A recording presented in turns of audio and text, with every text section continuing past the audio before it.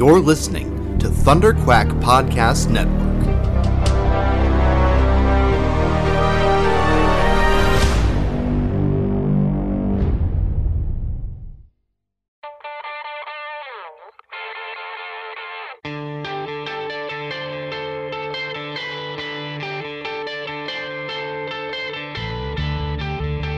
Hello, I'm Mark Buckingham, and you're listening to the Epic Marvel Podcast.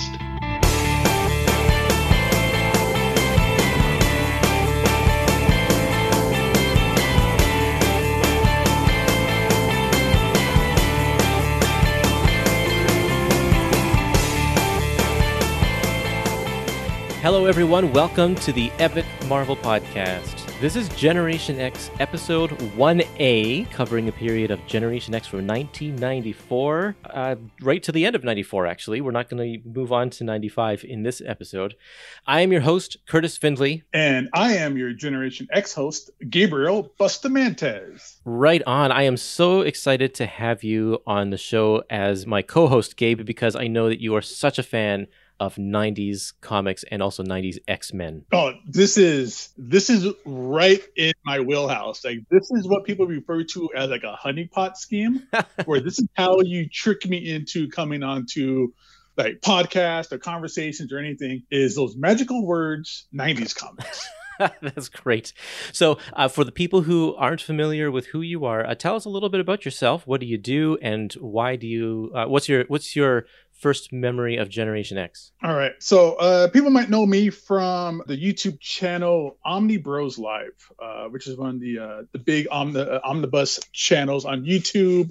I've been around. I opened Torpedo Comics in Las Vegas. I was a part of that franchise for a few years. A lot of people in the comic community know me from there. You might know me from my own YouTube channel, Gabe Loves 90s Comics, which is very fitting and appropriate for today's conversation. I'm a big seller on Whatnot. I've been in comic books, over 30 years, collecting, selling, buying. So really big into that whole aspect. 90s comics is where I grew up. That's, again, like I said, that's my sweet spot. And I think my earliest memories of Generation X is actually because of Gen 13. Ah, right. Because when Gen 13 was first coming out, Jim Lee had to, something along the lines caused Jim Lee to delay the release of Gen 13 because of the title was originally called Generation 13. Oh, okay. And that was too close to Generation X. So there was a big delay and they had to change it to Gen 13. So there wasn't like this big kind of convoluted confusion between Gen 13 and Generation X. And that was like, oh, wow, that's very interesting. And then I just kind of rolled with that through, because that was all in Wizard magazine back then. And then that led up into, I was reading X-Men at the time. I was reading Uncanny at the time, because this is right in that era where after, the big 90s boom and Jim Lee was on X-Men. I was following it all since then. So I kind of just went along with X-Men all the way to it. But the first time I heard Generation X was because of that Gen 13 confusion in the article of a Wizard magazine. So this is one of my favorite times, my favorite eras. And did you check out Generation X after that? Did you jump on board? Oh, yeah, definitely. It's the stuff that we're going to be talking about today. So it was, the ending middle section of like the Phalanx Covenant, and directly right into that Generation X #1 with that shiny hollow foil chromium cover. Yes. That is just a beautiful, beautiful piece of Chris Bachalo art that we'll talk about, I'm sure. Yep. But that is, I actually have a 9.8 of that. Whoa. Just because I love Generation X so much. I definitely went in through Uncanny and X-Men because of Phalanx Covenant, and I could not stay away, because we'll talk about it on the show, but these characters that were introduced in that Phalanx Covenant were just perfect for me. They were like my age. They were totally suited for me. We'll talk more about Skin and kind of my relationship with Skin. Okay. And all of that is really coming out of this era. And just, I have fond memories of all of this. That's very cool. When I'm probably got to be around the same age, if you're talking that these characters are the same age as you. I'm probably around the same age as you. So these characters also, it was perfect. It's like the New Mutants were too old for me. But these ones were exactly the right spot. And at the time, I was buying a lot of #1 issues because Marvel was having some issues in the 90s, and they did a lot of rebooting their titles and trying to get people to jump on with #1s. Like, this is a big deal, and first issue collector's item, all that kind of stuff. And so I was not planning on getting this book at all, but my cousin bought it for me for Christmas, the Christmas of '94, because he knew that I was just buying some #1 issues. And then my brother got me for that same Christmas issues #2 and 3. And then I read those 3 and I was hooked. Like, after that, it was like, this is it. This is the book for me. I stayed on for the entire 75 issues, which I never did for any other title except for like Ultimate Spider-Man. And but that's the impact that it had. It's just such a different type of a book. And I love it. I love it so much. And we'll go through, hopefully, as Marvel keeps producing these epic collections, we'll keep doing these episodes. And not all of Generation X is at the top level. Like, there's a lot of kind of dips. It goes up and down quite a bit. But we will talk about it for better or for worse through these. I'm thinking that they're going to be collecting them in 6 volumes, a total of 6 volumes. Wow, I didn't think there's going to be that many. That's great. Because I know you and Omar, who was also a part of Omni Bros, did the announcements recently on some of the epic collections. And volume 2 of Generation X was in there. Yeah. And I was so excited because me and you already had this set up, and we were already kind of just waiting to kind of get the date set. And I was reading. And then it was like, oh man, Generation X Volume 2 was just announced just in time, because now me and Kurtis can chat about it too. And I've been bombarded. I've been living in Generation X for the last couple of weeks. That is awesome. It's not a bad thing. And there is so much for this title to offer. So I remember when Wizard Magazine was a thing, Generation X #1 was in like the top spot of their hot 10 books of the month for like, I don't know, like a year or something like that. Like, it stayed in that top spot for a very unusual amount of time for a book, and then it even stayed in the top 10 for even longer than that. It was there for a long time. Yeah, I mean, as much as this, and you're absolutely correct. I remember that I have the same memories of you, that Generation X, Generation X, Generation X, Generation X, it was always being talked about in Wizard Magazine, I felt like. Yeah. I mean, Generation X even had their own toy line that they got. I'm sure we'll discuss it a little bit later on or whatever. I'm sure it'll come up in some conversation. It even had a made-for-TV movie. Yes. Right?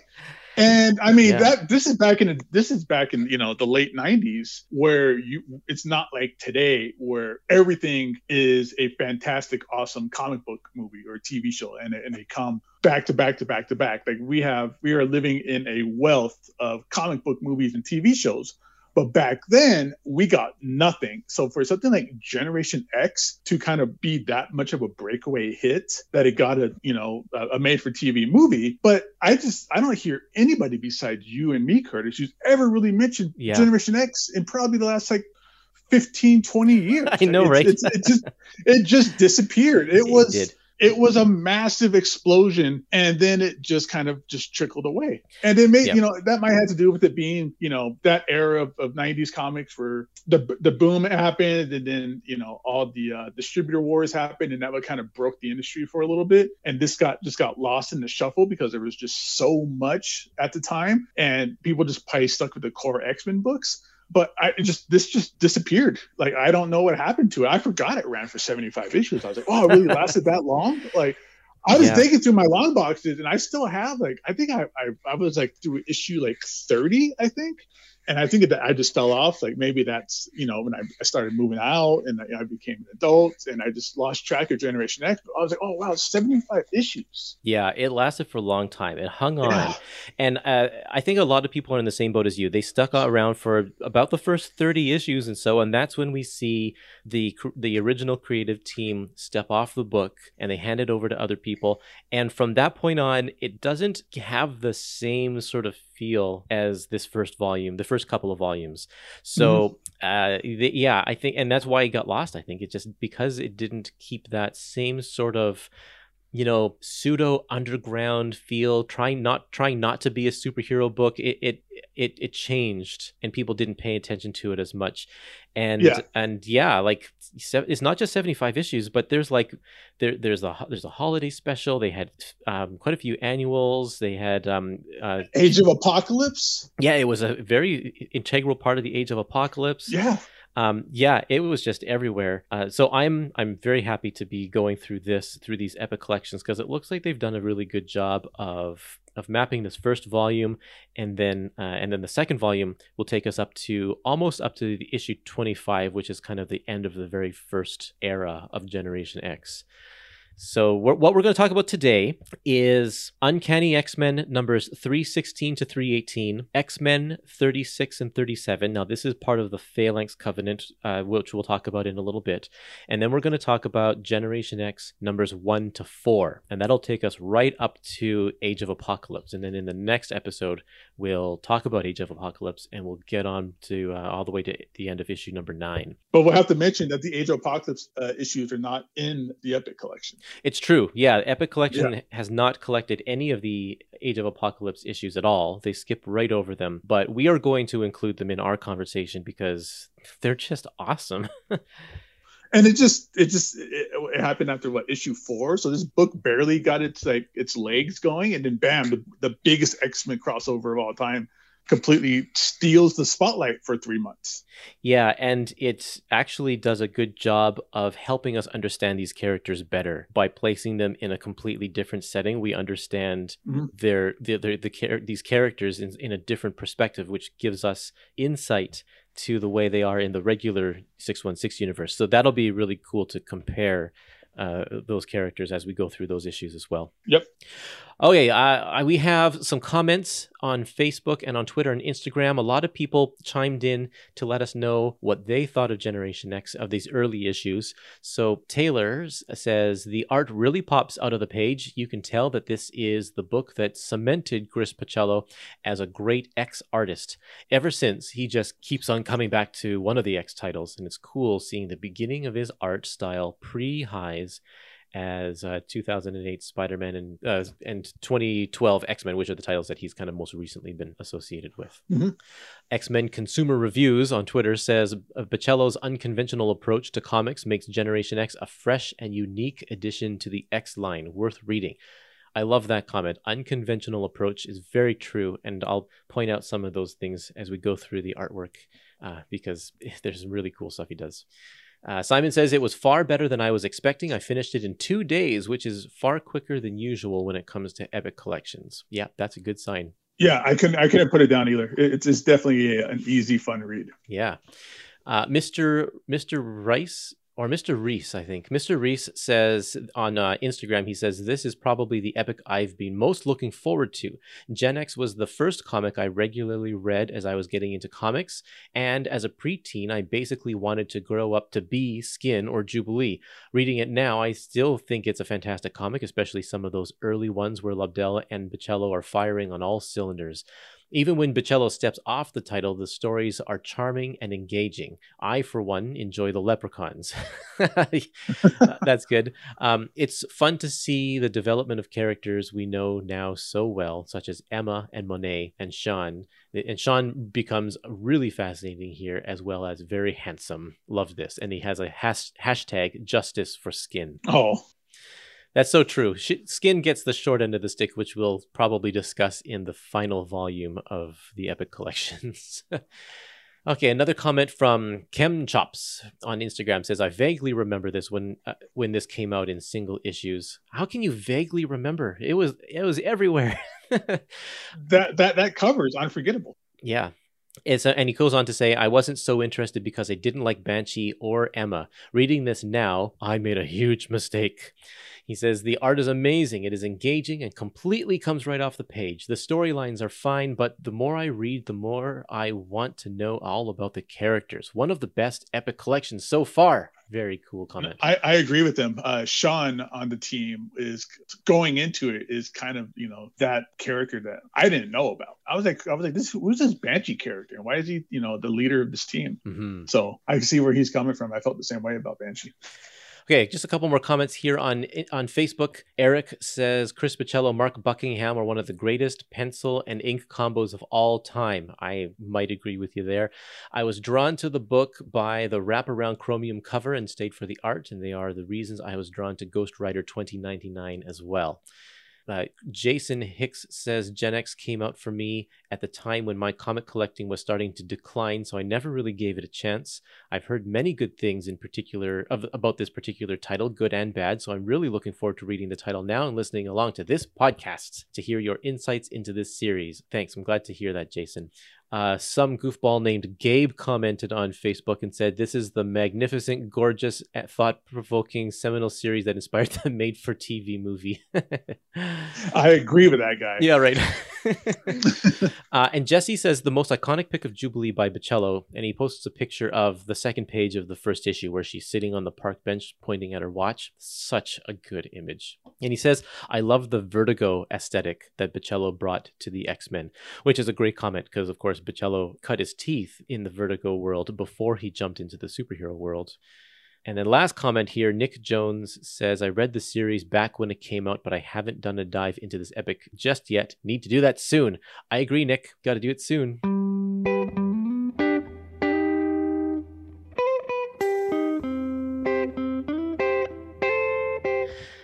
Okay, those are all of our comments, and I think we can move on to the next part of our episode. But just before I want to do that, I want to say that this episode is brought to you by Dying Breed Collectors. And if you go to dyingbreedcollectors.com and enter the code Epic Marvel Podcast, you'll get 10% off of any Epic collections that you can find in their store there. And as a bonus, for the month of December 2021, you can enter the code and get 15% off of Generation X Epic Collection Volume 1. So if you like our conversation here that we're talking about and you're interested in checking out this book, head over there and pick up this volume, Generation X Volume 1, for a good 15% off. I'm going to be playing a lot of clips from the creative team of Generation X. I did these interviews a few years back when I was doing a special series of interviews surrounding Generation X's 25th anniversary, and we're going to hear these clips here, but you can search my website to see if you can find all of the interviews in full, because they are all quite fascinating. But first, let's start with Scott Lobdell, just talking about the origins of Generation X. Well, originally the editor-in-chief, Bob Harris, said to me, because they had X-Force out, and so they didn't have a New Mutants book. And he said, let's do New Mutants, and you could, do something with it. And I was like, okay. So over that weekend, I was thinking about the things I liked about the New Mutants and the things I didn't like. And one of the things I kind of didn't like about the X-Men in general was, like, the fact that there's so many what I call Ken and Barbie mutants, in the sense that everybody's, like, really good looking and they have great bodies and everything is perfect, and if they just didn't use their powers they would be fine. Like, Jean Grey is a perfect example. Like, she's like, oh, I'm a mutant. It's like, well, you don't really have to be a mutant. You could just walk around society and somebody would just be like, oh, you're really hot. So right. But to me, like, the mutants that are cool and the superheroes that were cool are like Nightcrawler and Thing and characters that couldn't change their appearance. But think of the New Mutants. The only New Mutant I can think of, and I could be wrong, I'm just making this up, but the only New Mutant I can think of is Rain, the werewolf girl. Right, yeah, Wolfsbane. And even she could turn it on and off. And then Sunspot, and even he could turn his powers on and off. And so I was like, what, I want to work with a bunch of characters that can't turn off their powers, like Skin and Chamber and Penance. It's like, let's look at what happens when, you have, like, the really good-looking characters and the really horrific characters and, bump them up against each other. And so then I was thinking, we've seen the school 100 times at that point, the mansion. And I thought, well, what if, where could they go? And I'm like, oh, they could go to, Massachusetts Academy because all the Hellions died. So maybe that becomes Xavier's school, and Xavier's school becomes the Xavier Institute, since it's not really school anymore. And so by the end of the weekend, when I saw Bob on Monday, I said, you know what? I will do New Mutants, but I don't want to do New Mutants. I want to call it Generation X, and I want it to be about, a bunch of new kids and a bunch of, it would be at the Massachusetts Academy. And at the time, I had only thought of Banshee because I always liked him as a character, and he was a cop, and I thought, okay, well, it's a good training thing. And, you know, he wasn't super violent like Cable, and he wasn't a pacifist like Xavier. He was more practical because he'd been, you know, an Interpol agent. He'd been a New York cop. And then it was only afterwards when I was thinking, oh, my God, you know, that'd be so cool if Emma was on the group. And I thought, you know, she'd feel bad because all the Hellions got killed, so maybe everybody would be like, well, we don't want you in charge of these kids, but Xavier would understand that she had something to prove by this group. So it was all, you know, so it all kind of started, you know, very organically, but it was never, the goal was to try to not make it like the X-Men or like the New Mutants or any other group. And, you know, when Chris and I finally started designing it and the designs were coming in, people would stop by and they'd be like, oh, that's cool, but where's the Wolverine character? Where's the Colossus character? Like, where's Maul? Where's, you know? And we said, we don't want to do any, I mean, like, our biggest character was Mondo, and Mondo was just a big, you know, Samoan in a Hawaiian t-shirt, you know? So it's like, you know, we wanted to make a group that, because up until then, you got to figure there's like, you know, Cyberforce and Wildcats and Wetworks and all the New Mutants books, and everybody was always trying to do the X-Men, and we were like, we're going to do the not X-Men. And I always thought 25 years ago that when we did it, that we were going to be the book that people started to knock off. But really, nobody has done it since. There's really not been any book that, like, you know, maybe the Umbrella Academy, you could argue, but like, you know, like every time we've seen the New Mutants books or, you know, X-Men or New X-Men or all these other books that have come forth since, there's never been that feel of Generation X. There's never been that feel of, like, you know, you do a lot of team, but like I did Teen Titans at one point, and they said you could have 7 characters, but 4 of them have to be the core 4, Robin and Wonder Girl and da-da-da. And it was like, you know, when you look at Generation X, it really only had 3 characters that we knew, and then everybody else was brand new. Yeah. Which is like something that you really don't see very often anymore. And like this Generation X, I mean, you know, it looks good, but to me it looks like, you know, New Mutants and X-Men Academy and Avengers Academy. There's nothing like, you know, you don't look at it and go, oh, wow, that's, what am I looking at? You know? Right. So, which I think was important at the time. Okay, Gabe, here we go. We are going to start with the Phalanx Covenant. Now, I know this is volume 1, but is there anything that we need to know about the X-Men before reading this book? Well, actually, at this part of the series, this is like the middle ground for the Phalanx Covenant, who is a techno-organic species who is trying to rid the world of all human-based organisms. So at that point, that's really where this series kind of picks up, is right in the middle of it, that Scott and Jean are off on their honeymoon, so they're away from the team. We got Charles Xavier's away from the team. So it's a very skeleton crew at this point. Maybe we can jump right into it right here with Uncanny X-Men 316, Curtis, where we pick up. Yeah, sure. So this issue, I'm going to give a brief synopsis, just something that's short that you would find in like a solicitation. So it's going to be very brief. Banshee comes to the mansion, and he's confused by some of the weird behavior by the X-Men team that he sees there, from Angel, from Storm, Psylocke, Gambit, and Bishop. He goes to investigate and finds out that they aren't exactly who they seem to be.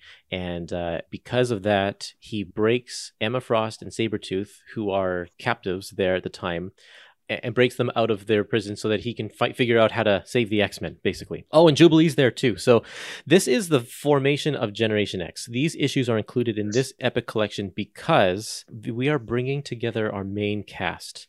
And we see a glimpse of that in the first few pages, because this issue opens with like a teaser where Monet and I guess it's her caretaker or somebody they get she gets abducted by the Phalanx, and this is where we meet our big bad. His name is Harvest. And you're talking about that toy line, the Generation X toy line. They actually made a toy of this guy Harvest in that toy line. But it's again, it's just he's this kind of like one-off character, but I guess they must have just did this so early that he was like the only villains that they had on the table for Generation X. It's true. The toy line came out around the time of the Phalanx Covenant. So the only villains that Generation X had fought at that time were the Phalanx and M-Plate, who will meet in the first issue, and then the Orphan Maker from the fourth issue. Yep. And then in the second, there's a second wave of Generation X toys as well, and then we get a Marrow action figure who's in the after Age of Apocalypse. And it's like, yeah, of all the people, and they don't even call him Harvest in the toy line; they just say Phalanx. What do you think of this opening issue? What are your thoughts here? This is a good. I enjoy this issue from start to finish. It starts off action packed. Like it immediately turns into an action film where it's basically like a diplomat's daughter getting kidnapped. Yeah. So you get that kind of cool action phase, and you get the head of her security, who pulls out a gun and is just, and is shooting at Harvest and doing nothing about it. And I was already completely intrigued with the idea of what's going on with the Phalanx Covenant, who's going on, why are they after this girl, who is this mute girl who doesn't talk, and we haven't said it yet, and I'm going to say it throughout this entire episode, so I apologize in advance. But Joe Mad is fantastic. He is. This is his early stuff.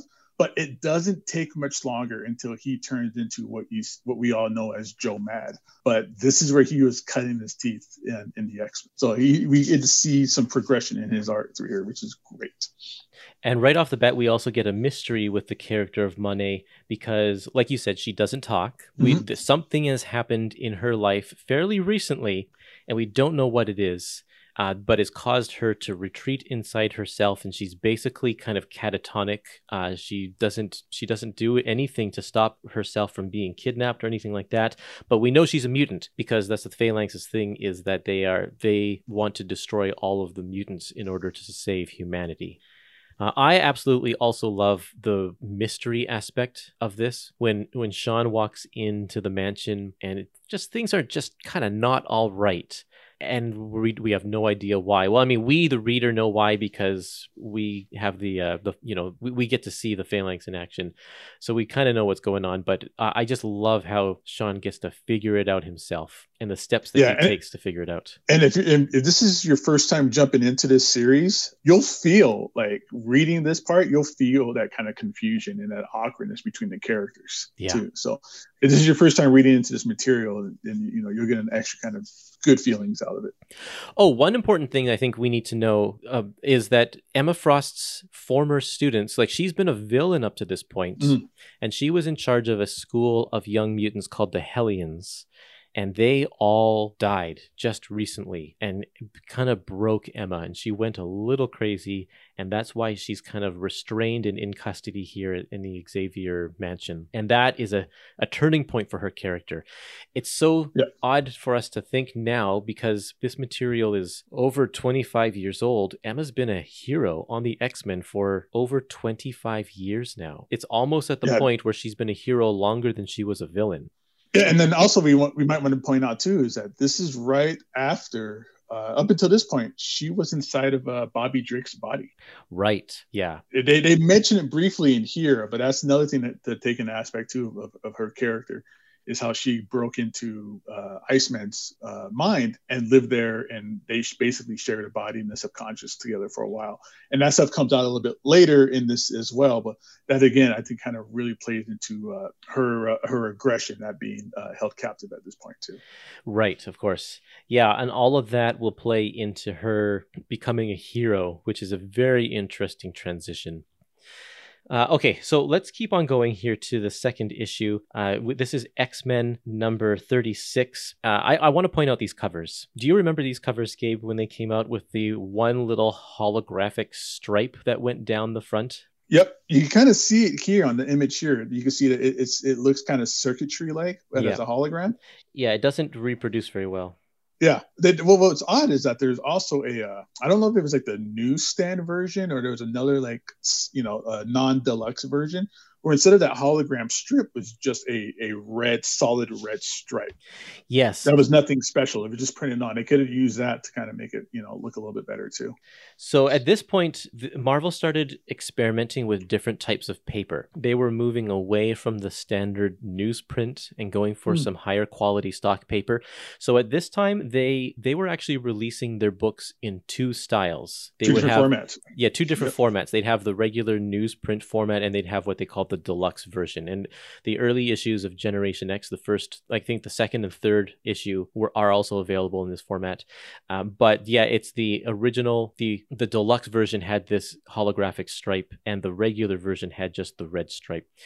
That's right. Yeah, but really nice. All of these Phalanx Covenants, for not just these issues, but the ones that are not included in this collection, are all wraparound covers, and they all look very, very cool. I tell you, 90s was great for amazing covers, gimmick covers. Yeah, that's an Andy Kubert cover. It's fantastic. It is, absolutely. So we're into the Phalanx Covenant Generation Next Part 2. And this is where we find out a little bit about Phalanx's plan here. They're gathering all of the kind of the new recruits, the people that Xavier hasn't recruited into the X-Men yet. They're trying to get all of them.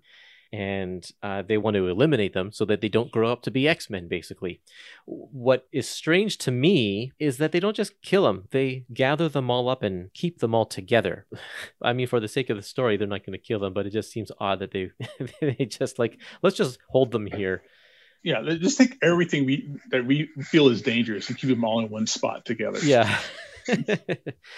This is the issue we are introduced to Sync. His name is Sync, and this is Everett Thomas, but we don't know his Generation X name yet. But I love this introduction to him because he's just standing in his front doorstep of his apartment, and all of these police officers have guns drawn on him. And I feel like it's a little bit timely. It was timely back then, but now especially, it's like the black man didn't do anything, but all these guys have these guns around him.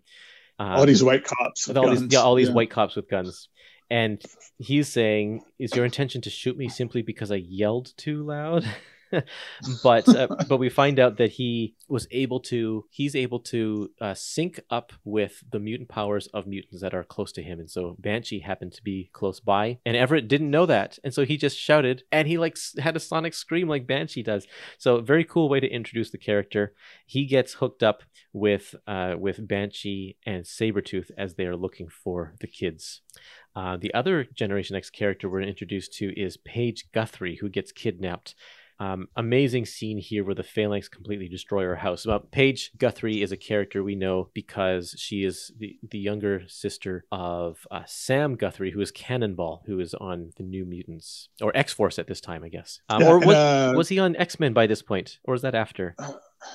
I think he was on X-Men at this point still. I'm not positive. I can't remember when he joined X-Men. It was during the Joe Mad era. So yeah, this is also Sabretooth as a captive member of the team at this point. Right. Because of what happened last issue. Well, a couple issues before this, he got captured by the X-Men and has kind of been living in their danger room as Professor X has been trying to kind of, subconsciously, help him out with his aggression and make him a better person or whatever, as Professor X does. And in the last issue, they had to break him out as a part of the Phalanx attack that happened. Sabretooth, he ends up helping them in this storyline, but he's going to go through a very, very dramatic thing in the pages of Wolverine shortly after that. So, very, very a very iconic moment for Wolverine. Oh yeah, that Wolverine 90 issue. I know exactly what we're talking about. Exactly. But this is why we see here on this really cool double page splash that he's in restraints. Yes, he got like a muzzle and he's got these mechanical claws over his claws. So, which is weird because it's like, why if you're gonna restrain him, why are you giving him like deadly claws that he can still use?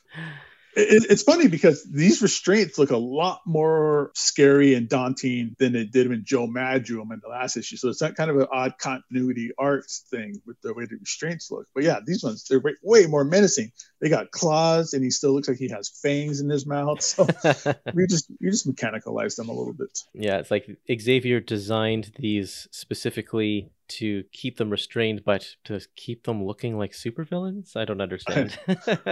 In the previous issue, Joe Mad drew him when he was wearing mittens, basically. Right, yeah. Yeah.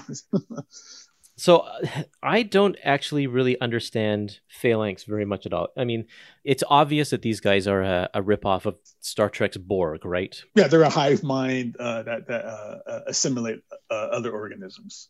So they've assimilated Stephen Lang, who is the guy who tried to kill the X-Men with Sentinels, like way back in the 60s. Stephen Lang's never been a huge major player. So when there's the big reveal in this issue that Stephen Lang, like the Phalanx, the techno-organic kind of face disappears, revealing Stephen Lang's real face, and Sean instantly recognizes it. But it's like, really? This guy is the big bad, and we don't even really, like, I don't care about this guy at all.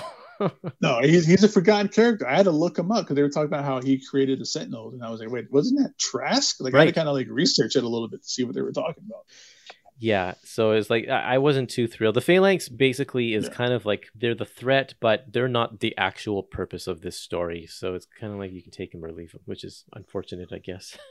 Yeah, this is a much smaller segmented story, like satellite and ancillary to the actual Phalanx Covenant crossover. Yeah. Okay, well, let's keep on going over to Uncanny X-Men number 317. This one has Skin on the front cover, and I do want to point out this cover because of this drawing of Skin.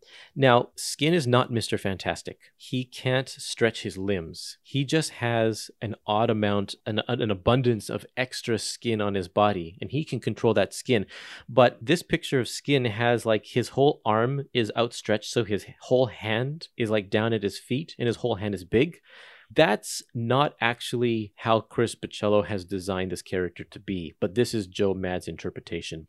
So when we get into the issues, the actual Generation X issues that Bachalo is drawing, we never see Skin stretching his arm like this where his hand is at the very end because his bones don't stretch. It's only his skin. Yeah, it's just like he's just wearing a really large hoodie all the time. It's just extra skin. Yeah. You can't stretch out any more of his body. So this, I always was bothered by that picture of Skin on the cover here because of that. I'm bothered by the creepy leg socks he's got going on and all that loose skin. But that is a little bit more appropriate though. I like that. Same with his elbow, the elbow band. There's a big fold. It's like he's wearing like a really large shirt. Yeah, exactly. Okay, so this issue brings us to where our team of New Mutants are being held captive. Most of the action centers around this team of mutants as they figure out how to escape the Phalanx clutches, but it also shows our other team, which is now Banshee and Emma and Everett and Jubilee. Sabretooth is missing at this point, as they try to figure out where the kids are being held. Now, the team that's being held captive are two that we have already met, Monet and Paige, but now we're introduced to Angelo, who is Skin, and we're introduced to two other characters, Gregor and Clarice. And we don't know exactly what their powers are yet, except Clarice doesn't have pupils and her skin is kind of almost like a pinky purple. So she has like elf ears, so she looks like a mutant. Yeah, she's got a kind of elf-looking eye. She's got tattoos on her face. Yeah. So something's up. We don't know anything about her character. And then Skin, of course, is looking a little weird. That first image, this splash page, again, this is not Skin at all. He's like folded like a blanket. That's a very poor interpretation of Skin. But, this is his first appearance, so they haven't ironed that all out yet. This issue was great for character development of these characters that we're meeting for the first time, because all of these kids who are trapped in this, this jail cell of sorts, they can only talk to each other. They can't do any action. So this is where we get to see their personalities. This is where we get to see how they interact with others, how they don't interact well with others, and a little bit about their skills. Paige already comes off as the know-it-all. Skin already comes off as a cynic, and Clarice is just like really, really scared and timid. So neat to see these characters coming into play. And we also see here Skin speaking Spanish. Yes. Which is a big thing about his character. He's, one of the early Hispanic characters. And we get a lot of colloquialisms and a little kind of Spanish fun through him as well in this issue. Yeah, it's nice to see actually this cast is fairly diverse. I mean, we have Monet, who is French, but her family is from like Algiers, I think. And then Everett is African American, and then we'll also meet Jonathan, who is later on in this book, who is English from England. So we've got a good world representation, I think, of characters in this book, which is kind of nice. That's definitely in line with what Claremont was trying to do with the New Mutants way back in the 80s. Or even with when Claremont took over and he introduced the new X-Men. It was the same idea. Oh yeah, of course. Diverse group of characters. So right. It's still following that same beat and that same kind of X-Men trope. Yeah, exactly. It's nice. It's nice to see. Man, I just love Joe Mad's art in this issue as well. There's the one scene where Everett and Jubilee are talking in the rain. Mm-hmm. And just like he's captured this mood of the conversation so well in the way, just the body language, but also the way the rain is hitting them and like Jubilee's soaked hair.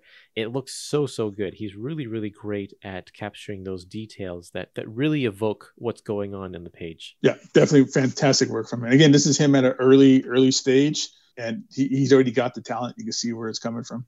Yeah, he's a good storyteller. And once he gets to Age of Apocalypse, he just it's all of a sudden next level with those issues. That's exactly what I was going to say. He leveled up with that series. Who's your favorite character so far out of the ones we've met? My favorite one out of the group from this point would have to be Skin. Yeah.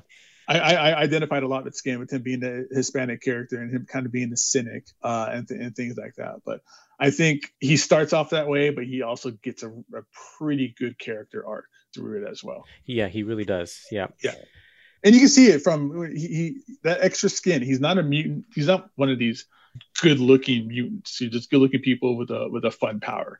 His power is a disfigurement to him. So he's that kind of character. So you get a lot of that from him as well. We had a good defining moment here from Monet as well, because she speaks for the first time, because she's been taking apart this weird costume that the techno-organic virus or the Phalanx has given all of them. She's taken it apart and recreated it as a weapon. And we find out that Gregor is the mole, which was a cool little twist. He was Phalanx himself. That actually got me, Curtis. Yeah, totally. It's been a long time since I read this series, and I was reading this. I was like, "Who's this Gregor guy? I don't remember him." I'm like, "Where is he coming from?" I don't remember this character in Generation X whatsoever. I was like, "Does he die? What happens?" Exactly. And then this is reveal, and I was like, "They got me." I totally bought into it. Okay, we'll keep going to X-Men number 37, the last part of the Phalanx Covenant. The team of captive mutants escapes. We find out that they're on a boat in the middle of the harbor of some sort in New York, and they are surrounded by Phalanx, and Sabretooth has actually tracked them down and is helping them. He escaped a few issues later, but he's actually still on their side, which is kind of nice. And this is where the whole team comes together. Banshee and Everett, they managed to show up as well. And Jubilee. And is Emma there too? I can't remember. But anyway, through the course of this, there's two big reveals here. One of the big reveals is Paige's power, which we didn't know anything about in these first 3 issues. We find out that she has the ability to shed her skin, and underneath is whatever kind of material or like a compound that she wants it to be. So in this case, underneath her skin is a metal skin that'll be impervious to the Phalanx. So that was a cool reveal. Super gross power. Yeah, absolutely. Yeah, you can see like her hair is just on the ground below her. It's just like, oh man, that is kind of gross. And then the second big reveal is Blink's power, because she kind of used it once a little bit in the first power. Well, I called her Blink. They don't really call her Blink in this. For those of you who don't know anything about this character, she goes on to be quite famous, but she actually dies in this issue. Spoiler alert. Saving all of the team from the Phalanx. She blinks them out of existence, but in the process, blinks herself out of existence. So it's a pretty powerful ability, but she was a character that was created specifically to die in this story. She, like Scott, didn't have any plans to bring her into the actual book. He just needed someone to help save the day and bring the team closer together. They needed that Uncle Ben character that gave them purpose. Here's Scott Lobdell talking about Blink's death. Well, I mean, I always liked her. The thing is that what happened was that the easiest way to make a character popular is to kill them off, and then everybody wants them. Yeah. So my feeling was, okay, I knew when she was invented that she was going to die. Like, she was invented essentially to die. Okay. So that was her reason for being. And then for the months after that, leading into Generation X, all the fan mail came in. They're like, bring back Blink. And so then when we started to do Age of Apocalypse, I go, oh my God, it's going to be 4 issues, and then it's going to end, which means she's going to die. Again. So I'll come back, but only to kill her again. Like, that'll be so funny to me. Like, okay, like, you say you want her, here she is. Oh, it's gone again. Yeah, right. So, and I think it was quite effective. The unfortunate part is that her look is so good, like the way she's designed, that people wanted to see her back. No one cared that Gregor died. Well, Gregor wasn't even a real character. Right, exactly. He was a phalanx, yeah. But yeah. But Blink became huge. Like, she doesn't do a lot in here. No, most of the time she's very scared. She's very traumatized by the events. A lot of times she is just kind of locked away, crying and pontificating that they're all going to die and bad things are going to happen. So she's not really in it. But when you see her, she does have that really cool look. You're right. And they bring her back for Age of Apocalypse, and they love her so much that she just keeps popping in and out of continuity still. Yeah. She's been even given her own miniseries, and she's been a fefeature character in other books since then. It's like she's got action figures. She was in the movies. Yeah. Right. Yeah. So they haven't brought her back proper yet, right? Has she shown up on Krakoa in in Hickman's X-Men? Not that I'm aware of. Not that I've been reading it also. So I'm going to be surprised if she did show up, but I don't think so. I think that she's a character. If she did return, would be a big deal. Huge thing. Yeah, it'd be a very, very old deal. Seems like someone who should return if they're bringing back all dead mutants. Like, if they're all coming back, she should have returned too, but oh well.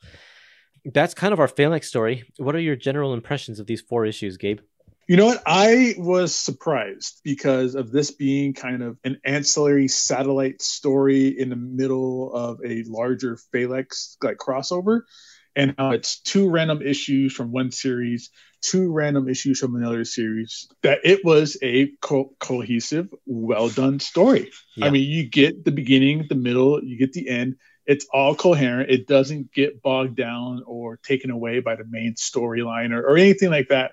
That is very similar to how crossovers are these days. But so these 4 issues, you got introduced to the character. You got to know them. You got to like some of them. You got, by this point, like you said, you had a favorite and you had somebody you probably didn't like. And all of that you get in this 4-issue storyline with, an ancillary phalanx villain as well. So I liked it. It had a lot going for it. I was surprised that we got a good story out of 4 random issues, a part of a crossover event. And I tell you, this is kind of like a great marketing ploy as well, because, X-Men was so huge and people were buying it, and like, why not introduce all of the new characters in that book in order to get them to jump on board with the new title that you're about to launch? So it's like they did the right thing there, I think. Also, just interesting that you take 4 issues of X-Men and none of the main characters are in there. Not a single one. Wolverine isn't seen at all in these 4 issues. And we only get brief glimpses of Scott and Jean, and then all of the other people are imposters. So it's like we got a whole X-Men storyline in 4 issues of X-Men that don't feature X-Men. Yeah, this is basically Generation X 0. Yes, it is. An extra large issue 0. Yeah. It is a good origin story. It doesn't feel forced that they are all coming together in the end. In fact, the only reason that they're building a new school is because all of a sudden they've saved all of these mutants. They weren't planning on opening up a new school like Xavier did with New Mutants. It just kind of happened. So there's one other Uncanny X-Men issue in this book, and it's number 318. And it acts as a transition between the Phalanx Covenant and Generation X number 1. This is where Jubilee says goodbye to being an X-Men, which is a really big deal because it feels like a demotion, right? Yeah, it's like she's going from the big leagues back down to the minor leagues or something like that. It does feel like a demotion. And she bypassed New Mutants altogether. Like, she was never on that team, even though it was in existence when she joined the X-Men. but she was just always part of the X-Men. But what I like about this issue is that she says goodbye to everybody. She all of the people she needs to say goodbye to. And through that, we learn that this is her decision. This is something that she wants to do. She's not being forced by Xavier. He's not saying, hey, I've got a new group. I'm forming a new school with all these teenagers. And since you're a teenager, you should be here too. And I think that was made clear through the Phalanx issues as well, that she is very underclassed in her power set. She never has really put the time and effort to fully realize her powers. She says that she just kind of sparkles. And so she wants that opportunity to grow and develop and really hone her skills. And that's why she's going to Generation X. Yeah, and it's also gives her a chance to be like, it's like her being like going into like the senior class. Like it's her senior year of high school, and she gets to kind of oversee some of the younger kids. So she gets to come in as like a veteran, but also be a student as well. So it's really good to see how she kind of progresses through all of that too. That's one of the things that gets lost after the original creative team leaves, because once Larry Hama takes over the book, he ages Jubilee way down to like a young 13-year-old. And she becomes one of the youngest members of Generation X and acts like one of the youngest members. And it totally takes away all of that sense of, I've got experience, let me teach you some things kind of relationship that she has here. Yeah. But in this issue, we also get some good character beats for Skin, because Skin doesn't want to have anything to do with the school. So he's actually leaving. And the person who manages to convince him to come back is Beast. And I love this interaction between the two of them, because now we have the two characters. Like, Beast is the one who can relate to Skin the most because he can't go out in public without people staring at him. So what better person to talk to Skin than this guy? Yeah, and Skin is just being your typical teenage boy at this point. I mean, he's even trying to like talk to Beast like, "Hey, you don't understand where I'm coming from," and we're like, "What are you talking about, Skin?" Yeah. Yes, Beast knows exactly where you're coming from. This issue, there's no action at all, because we had the whole Phalanx storyline, it was like wall-to-wall action. This one has nothing. It's all dialogue, and so every single page is actually really important character development. I love how Scott Lobdell has positioned this issue here, not to just be a transition for Generation X, but to further along some of these other characters. We have a great scene with White Queen, with Emma, where she is frustrated with the guys who are putting up this sign, and she just wants to take over their minds and make them do it the way she wants to do it, but she's holding herself back. She says, I'll have to be, and she stutters, patient. Ugh, I despise being patient, she says. And like that's where she's at right now. She realizes that she needs to be a better person, and she's trying. And I think that's really cool. Right, where she's not using her powers all the time to get her way or for manipulation purposes like this. Yeah. And I think part of the reason why she's being like this is she sees the damage that has done to Bobby, because she literally took over him for a while. And so they have an interaction here as well, which is a great character beat for Bobby moving forward. He goes through a pretty big arc over the next couple of years in the X-Men title. Yeah, this is my favorite Iceman stuff, is when he is able to tap into his powers as strongly as he can. Just like, and that's the same with the Generation X stuff with Jubilee, where she's trying to develop her powers. We're also now seeing Iceman and his potential to grow his powers. Yes. This art in this issue is Roger Cruz, and it's not my favorite. He gets a little bit more cheesecake than I like. Not to say that like Joe Mad isn't cheesecake, but it's a different way. And he takes over Generation X for a couple of issues in this book as well, and they're not my favorite, but he's fine though as a 90s artist. He's interesting because he becomes a Joe Mad kind of ape and did a lot of swiping. And there's even issues of X-Men where Joe Mad kind of makes fun of Roger Cruz for swiping his artwork all the time. That's so funny. Yeah. Okay, do you have anything more you want to say about these issues, or should we move on to Generation X #1? No, let's jump right on in to the main storyline here. Let's play a clip of Scott Lobdell talking about Chris Bachalo. Bob and I have been going back and forth not back and forth, we kept saying, well, what about, I don't know.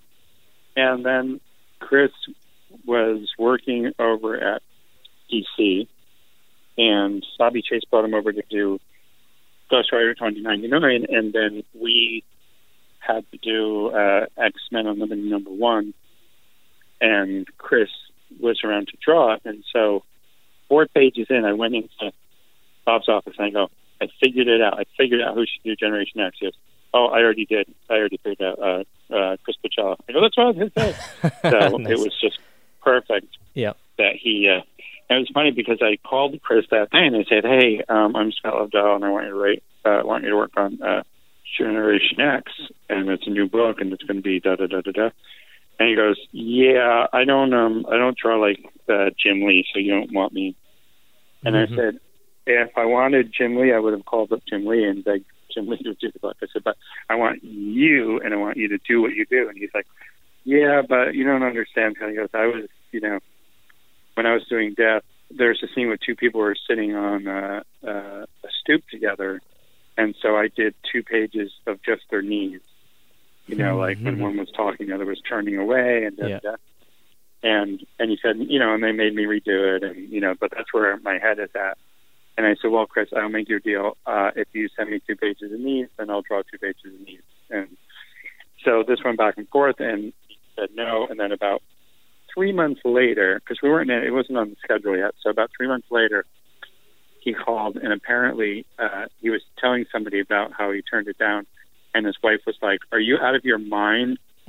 Call them right now and beg for that job. And so he called me. He's like, is that still open? And they're like, sure.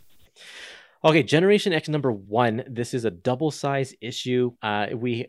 This is the beginning of the Xavier Institute for Higher Learning. All of our students are now in the school. They're kind of getting into their routine. They're figuring out how to live with each other.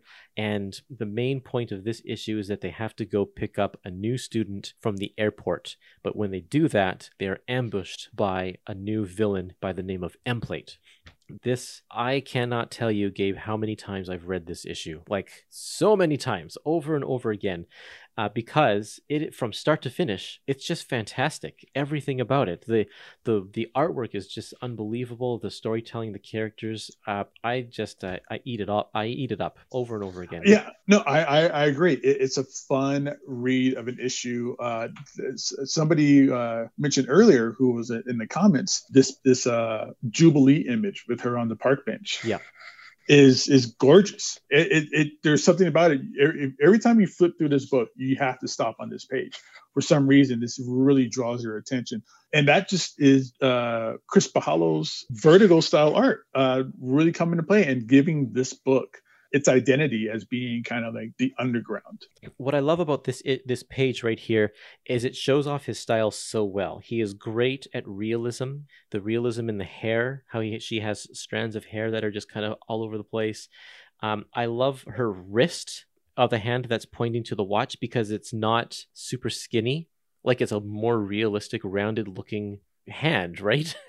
Right. And then you contrast that with the trees in the background, which are a little bit more cartoony. If you look at that orange tree that's in the background of this picture, yep, and just the leaves, it's just like little swishy lines. And you see that through this whole 2-page spread. Yeah. Where the foreground will have more details, and then he just leaves the bushes alone. He just kind of just jots them in real quick. Yeah, and it's because he has that really, really good line between realism and surrealism. And he can blend the surrealism into the background so that the background is not overwhelming, and it really brings the foreground to the spotlight. Like, this is what we should be looking at. Now, I love this 2-page spread also because it's not actually a 2-page spread. It's 2 separate pages. He just chose to make one of the pages bleed over the gutter onto the page on the left.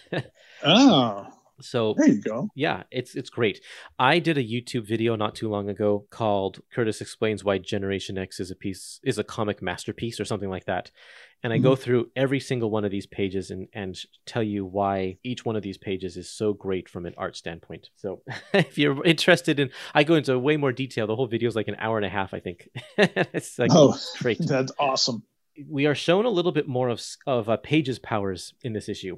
At the beginning here, she pulls off her skin because she's sweaty, and she reveals a new, clean version of herself underneath. I think that's a very cool way to show how she's probably used her powers up until this point. She's never had to take a shower. And we also get through up into this part in the issue more of like her character and who she wants to be. Yes. And kind of like her place on the team that she's trying to obtain. So you get a lot more, and that's just really quick. And I just heard jogging, and we get like this whole idea of what her kind of goals are that she's setting for herself. She wants to be the leader of the team. Yeah, and this really sets it up well because there is this power play dynamic between Paige and Jubilee and Monet, because Paige is the one who is always trying to learn and be better. Jubilee is the one that thinks she's so great because she's got X-Men experience. And then we have Monet, who just thinks she's great because she actually is a genius and she has the ego to go along with it. And all of them feel like they are kind of better than each other. And it sets up some really interesting dynamics between the three of them in future issues. I really fall in love with Monet through this. I love that character so much at this point. Yeah, she's very, very cool. And still a mystery. In the Phalanx Covenant, we didn't even talk about this. Like, we didn't know what her powers were because she was silent and didn't talk. And then in the span of 2 pages, we find out that she is a genius because she can create this gun out of nothing. And she's super strong because she punches a hole in the wall. We knew nothing about her before, and then all of a sudden we're met with that. And now we see she can also fly. Like, what the heck? It's like, this is a big surprise. And that she is filthy rich as well. Right, yeah. We get kind of a hint of that earlier because she's like, in the very first page of this book, she's being sent to a boarding school or something, and she has a limo driver and a butler or whatever. So we get a little hint of that, but yeah, very, very rich, very, very spoiled. And then, so this issue, a lot of it is taken up of learning these characters. Each one of them has a scene where they get to display their powers, because we need to know what their powers are if we're going to move forward in this book. So there is a scene where Angelo and Everett are fighting in what they call the Danger Grotto. It's their version of the Danger Room. It's like a biodome. And we get to see their powers. We get to see syncing his powers to Skin. And so that there's that great page where they're flying through the window and they've got like their Skin fingers all tangled up around each other. Yeah, they're all wrapped up. Yep. And yeah, we get a first hint of Banshee and Emma together as co-headmasters. And right off the bat, we have an amazing dynamic between the two of them where Banshee doesn't quite trust Emma a little bit, and they have this weird tension, and it definitely turns into sexual tension in no time, but it's like this great, really, really great dynamic between the two of them. Yeah, it's a lot of power struggles in this book. Yes. On this team. And it's really great because we saw that's also something that's very X-Men. In Giant Size X-Men, all of those characters didn't know how to interact with each other at the beginning there too. And even the original X-Men is like, you know, there's a point where Warren thought that he should be the team leader when they were all teenagers, and Scott's like, I'm the team leader. So I think that's just kind of a natural thing with powerful mutants, I guess. So it seems like. Tell me what you think about Emplate. What are your thoughts on him? Oh, he is a creepy character. We get a first little glimpse here of him, where he kind of reminds me of the villain from the Mad Max movie, where he has that big breather mask on. Yes, and he has those like really kind of creepy eyes. But I love this page. Like, this car is like the coolest looking car that you've seen in an X-Men comic ever. Absolutely, at this point. It's very cool. And it just and again, it's Chris having this really detailed kind of foreground on this car is beautiful, and then this kind of like cartoony cloud and this little cute airplane kind of like speeding away. But even still, like, if you look at the grill of this car, yeah, he doesn't use a ruler for any of those lines. He's just kind of drawn them in. That part right there is some of the cartoony underground nature of his style as well, because it's not as crisp and defined as like the windshield. He just kind of drew those lines on there. So right. I love just this. I love his style. I love his style so much. It's great. Yeah, it's so much fun. Emplate is a cool villain. And I think one of the coolest things about his character is that Pichello doesn't really fully draw him. Like, we don't ever really get to see any great shots, full body shots of Emplate, which keeps him kind of being a mystery. Really great. Because he kind of lives in between like frequencies or something like that we'll get to. But yeah, we never really get like a full shot of him. There's a really cool clip here of Mark Buckingham talking about how he did this really cool effect that we see on Emplate right here. In the first issue of Generation X, the scene in the airport when M-Plate is he's like between dimensions, or he's like a little out of phase or such, there are some incredible like inking effects to make him look just sort of a little bit smeared. What did you do in order to make that look the way it did? Because it's a really, really neat effect. There was a lot of things that Chris used to do back then, which I also kind of picked up on and played with my own work, which is to do with effectively making a drawing, making a photostat of it, but actually manipulating the image as it's being scanned. So you actually sort of stretch and warp the form, and it's incredibly effective. And again, if you're working with a good colorist, they can kind of latch onto that and then take it, to further lengths, so that you end up with something that really feels quite strange and otherworldly. But yeah, that was the sort of thing that Chris played with a lot in that period of his career. Again, you see, that was one of the reasons why I like working with him so much, because he was trying to do things that I thought, oh yes, I want to learn how these techniques are created. I want to sort of pick up this and add this to my own skill set. So it was a wonderful opportunity to learn, as well as working with someone that I greatly admired. Like you said, between frequencies. So he's able to walk through the airport and people can't see him, but he can see the mutant energy auras, like the auras that mutants give off. And I guess he's kind of like a vampire, where he sucks the energy out of them, and that's what fuels him or keeps him going. Yeah, and that's a really cool image too. Just the whole design of this book is really cool, where you get the auras kind of digitally put in here, and then all the lettering. This is one of the early days of digital lettering, so we kind of get that here too. So we get a really good just layout of this entire issue. That's a really good point, actually, because this was an experimental book in that sense. Here's a clip of letterer Richard Starkings talking about digital lettering. And following that is a clip from Steve Buccellato talking about digital coloring. It's much more restrictive these days. We get told what fonts to use. We don't have the kind of... I would say Generation X, especially the first 20, 30 issues, we had crazy amounts of freedom and creative involvement. And once other people started working digitally, and then once you got art directors involved who wanted more control, and being able to buy fonts gives the illusion of control to art directors. And the thing was, as an art director myself in the Comic Craft studio, I encouraged experimentation. I encouraged new things. But, if you're the art director at Marvel or DC, you want things to be easier.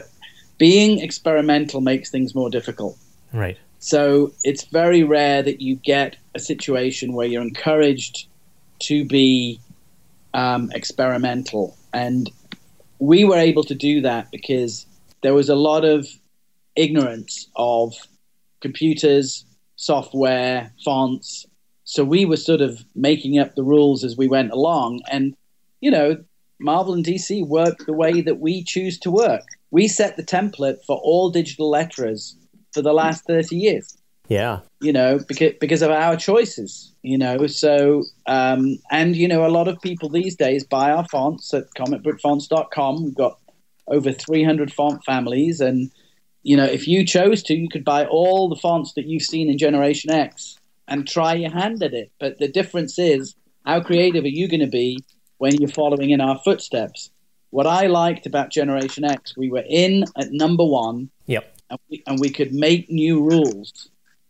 Whereas previously we'd picked up books like Spider-Man, Superboy we were working on, books that already had a look. Generation X was an area where we could choose how it looked.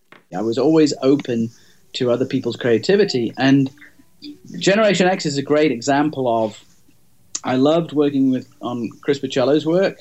John Rochelle had been working for me about 3 years at this point, and I was pushing him, and trying to inspire him to do different style title pages.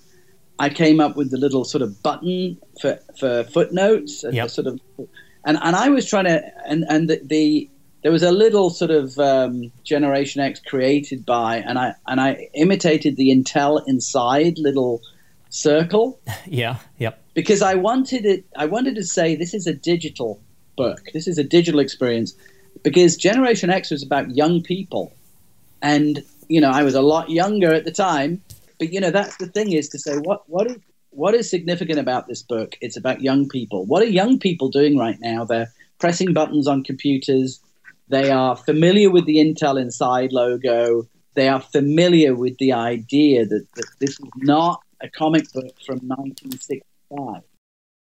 And then even in the beginning of digital coloring, they still insisted we do color guides, and they'd be sent to a team of digital artists who would try to interpret what I did in my color guides. And so there's always this disconnect, right? Yeah. And this is the part where it's kind of interesting when you get into the period of Generation X, is that I'd started this company called Electric Crayon with another old Marvel friend of mine, and we were among the innovators who were doing digital coloring at the time.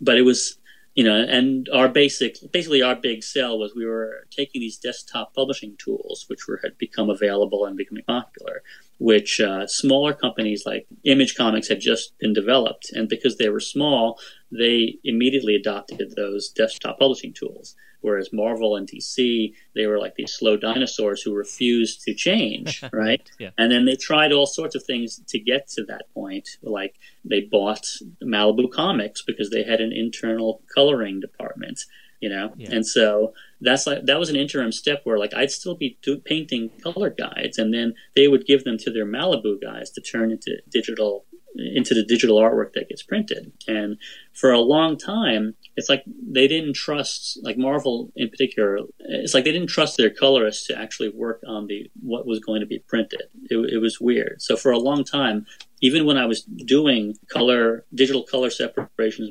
myself, they would still have me do color guides first, and often they would have me do them and then give them to a different separator to do the separations. So my early X-Men stuff, I was doing the color guides, but then another company like Digital Chameleon might do the separation, even though I had my own coloring company. It was weird. It's like they didn't want to put all their eggs in one basket or something.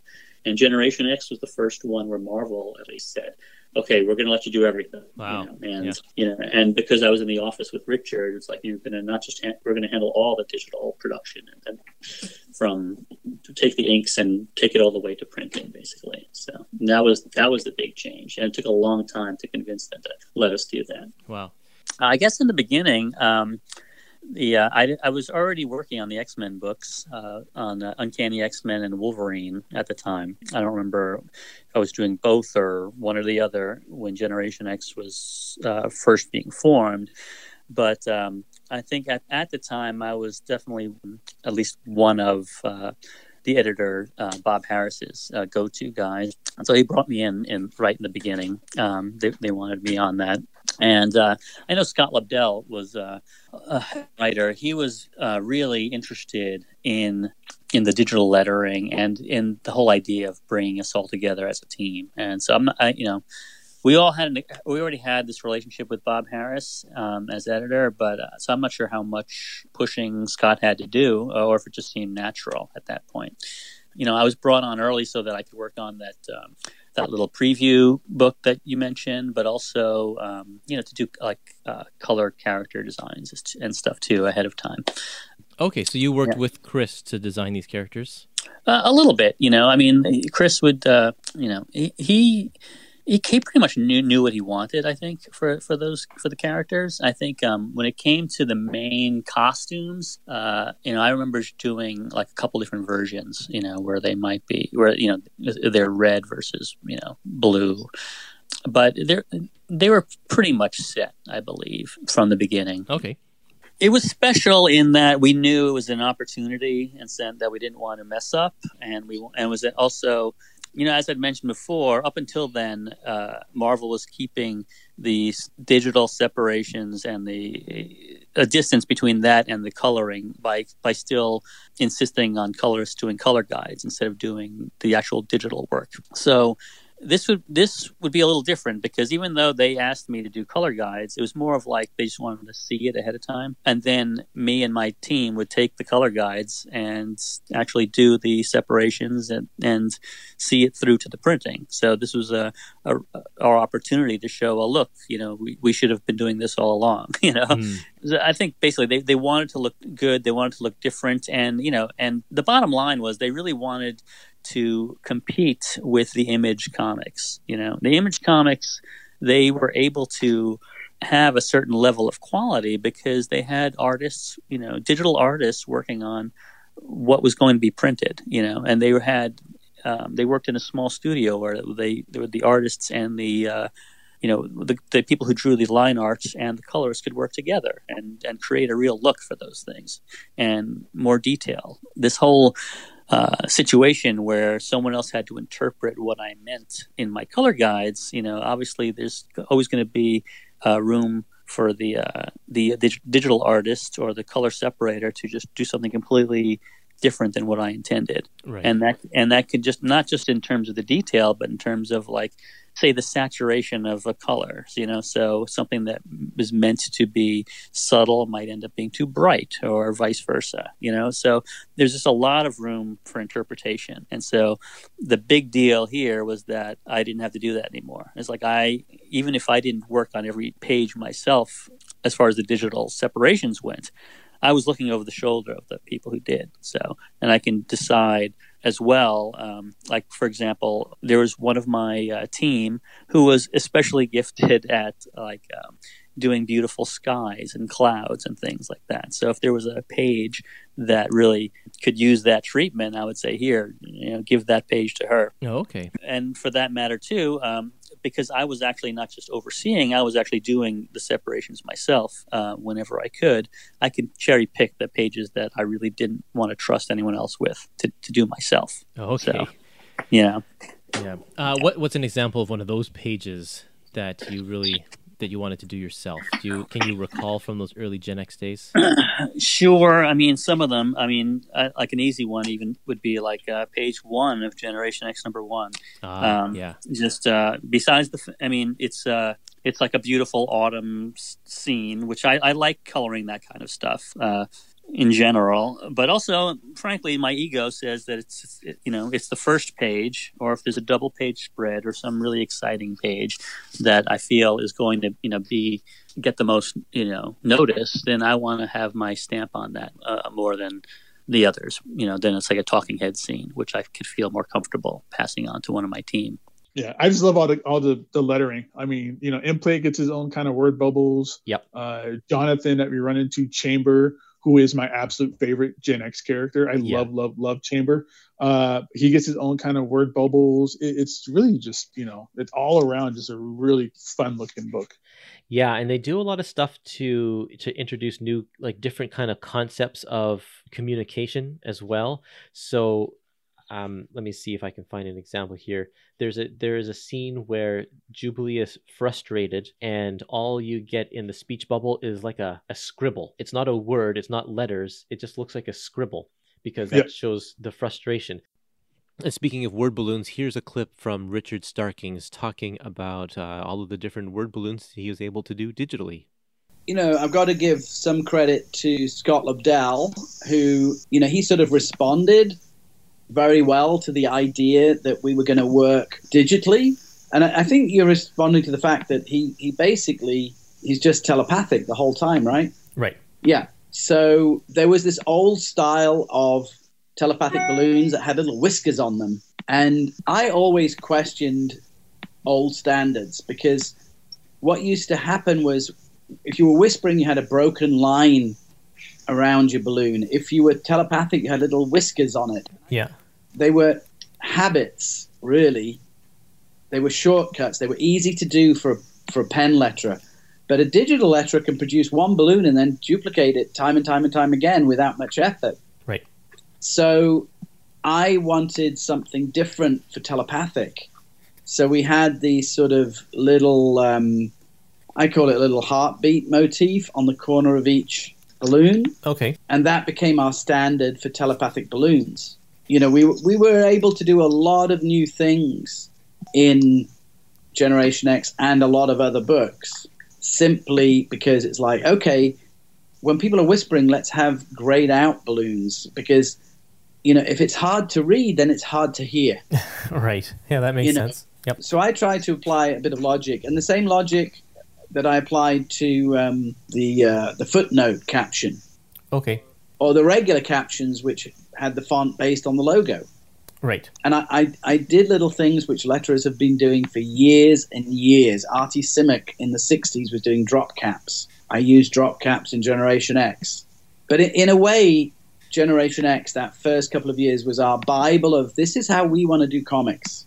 And because it was, people were talking about it, because people sort of saw that I wasn't just doing what everybody'd done for 30, 40 years, other writers would say, how do I get you on my book? Nice.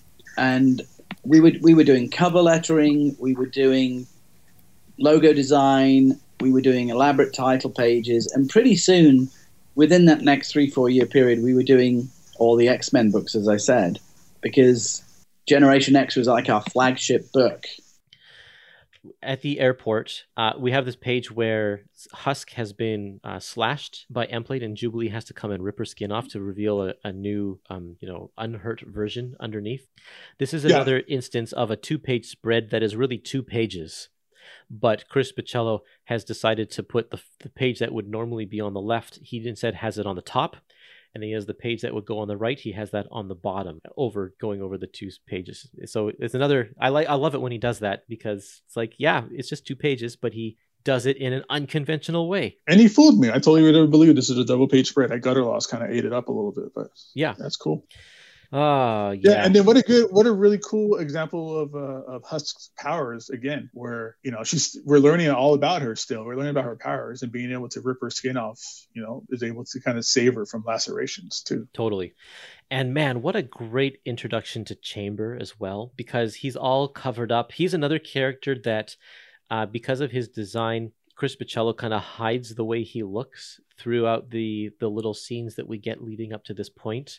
And then we get this big reveal of, oh man, actually, he doesn't have half of his face or his chest, because he's got this explosion that kind of comes out of him. It's such a bizarre and interesting character design. Here's a clip of Scott Lobdell talking about Chambers' really awesome design. And so that was another 2 months before San Diego, and Chris was like, all right, if we're going to do, because he had to finish up whatever his project was, and he said, all right, well, send me who the characters are so I can get started so that when we meet in San Diego. And I said, yeah, I don't really, I said, I don't want to do that. I said, I'd rather we meet and come up with the characters. I said, I don't, you're not like the artist, you're the co-creator, and I want to, see what we want to do. And so we met in San Diego. It was me and Bob and his wife and Chris. And I said, the only character I know for sure I want is a character called Chamber. And the idea is that, like, the very first time he used his power, he blew out his whole chest cavity and his jaw. So there's just this energy pouring out of him. And he goes, yeah, that's really cool, but that would be impossible to draw. Yeah. And I said, it'd be impossible for most people, Chris, but you, I know, can do it. And so he had a sketchbook, and I thought it was a napkin, but he reminded me recently that it was a sketchbook that he had. And he goes, well, just tell me what you're through this sketch. And then maybe like 3 or 4 weeks later, he showed me Chamber for the first time. And the very first time I saw it was like, okay, that's, it's perfect. And again, it's another character who is disfigured by his powers. He's not one of those lucky, good-looking mutants that has cool powers. His power I remember this. I don't remember which comic book card series this was, but I'm sure I know you collected a lot of comic book cards. Yeah. I'm sure if anybody's listening to this Generation X episode, collect a lot of comic book cards. I remember the one for Chamber and how it tells you how the first time he used his powers, it blew off the lower half of his face, his neck, and the upper part of his chest. And he just has this, like, I forget what they refer to it as, but it's almost like a star in his face. Yeah. That's a good way to put it. Cool. Yeah, and it just emits that energy. And he can contain it. He can wrap it up so that it can't be seen, but he has to talk because he literally doesn't have a mouth. He has to talk through telecommunication, like Emma Frost can. So that's kind of a cool little aspect as well. Yeah, just so many fun characters that they made for this series. So many of them. And I love that he's just the brooding, angsty character in a different way than Angelo is, because Angelo is cynical, and he's also moody, but more of a self-loathing character. Well, Chamber can be totally self-loathing as well, but in a different way. So we get it's not just a repeat character is what I'm saying. Yeah. Mm-hmm. He has a different way of expressing himself. And he's also British. Yes. So he has that going for him, in fact, that it's one of those international characters. And he also has that kind of British snark, and the accent is written into his speech too. So it's really cool. And he's just wrapped up. He's wrapped up like a punk rock kid almost. He got this leather jacket, and he got these body wraps that wraps all the way up to his nose, pretty much. And just when he just stands there with the flames going out everywhere, Bahalo just really just does all these little doodly things in the background and really kind of like breaks up the panels because of his powers. It's really good. He really makes a page come to life, and he shows up. It's an interesting point about his character design, because this is 1994, and so we are in the grunge era. We are in the era of it's Brit punk rock has kind of been going on for a long time by this point, but it's still quite a big popular thing. And I think Jonathan really defines the era in which this book is being made. And he just has that Neil Gaiman kind of character look to him. And Bahalo did a couple issues of Sandman, so he kind of has that really cool Sandman-esque kind of character design to him every time he draws him also. Yeah. So the big reveal at the end of this issue is that Gateway has brought them a visitor. It seems to be a character who has sharp claws and is wrapped up, and we're going to find a little bit more about her in the next issue. But Gateway just dumps her on the front yard. Yeah, thanks a lot. Just out of nowhere.